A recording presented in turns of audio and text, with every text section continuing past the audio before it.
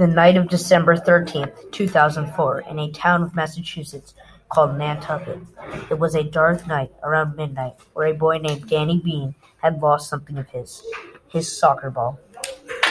He was wandering aimlessly around the forest next to his house in search of his soccer ball that went missing nearly an hour ago. He's just planning on quitting and searching for his soccer ball in the morning.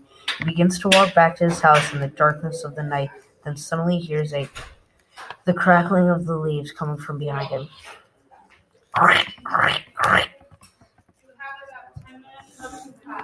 Danny quickly moved back to find nothing. Here he was, that a rabbit, but still, he was startled. Danny, as startled as he was, walked faster than before. Then he heard another crackling of the leaves. He looked back again and yelled, "Who's there?" Danny's heart drops as he spots a figure in the distance in the dark forest. He asks the figures, "Who are you, and what do you want with me?" The figure doesn't say anything, but moves closer to Danny. Danny picks up a stick and says, "You come any closer, or try anything, I'll whack you." The dark figure quickly walks away from Danny, out of sight. Danny, with his little mind of his, walks toward the movement as afraid as he could ever be. He walked up to the bush that the figure ran into.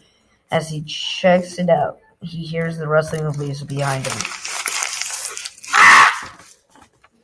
The next morning, Danny's mom, Cheryl, called him for breakfast, but he does not answer. "Danny?" His Cheryl called 10 minutes later. She walked up the stairs to his room, doesn't see Danny anywhere, and 1 hour later passes the police.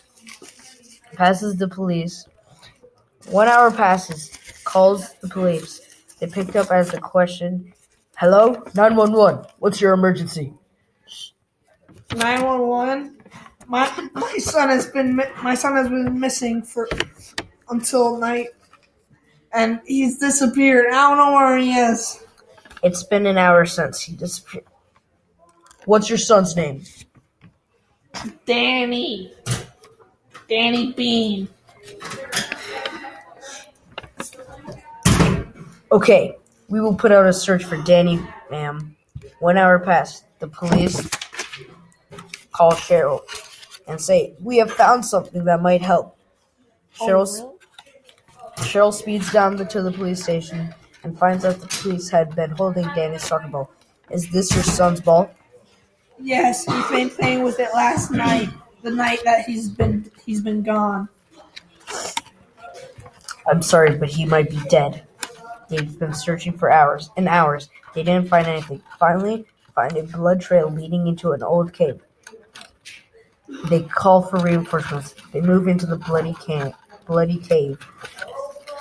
All these dead bodies, the police sheriff says, all these dead bodies, we've been looking for every single one of them the past years.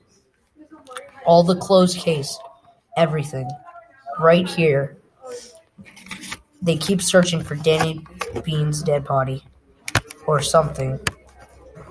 They move into the back of the cave to find Danny Bean's dead body lying on the cold, hard ground. Days pass. That turn into weeks. That turn into months. That turn into years.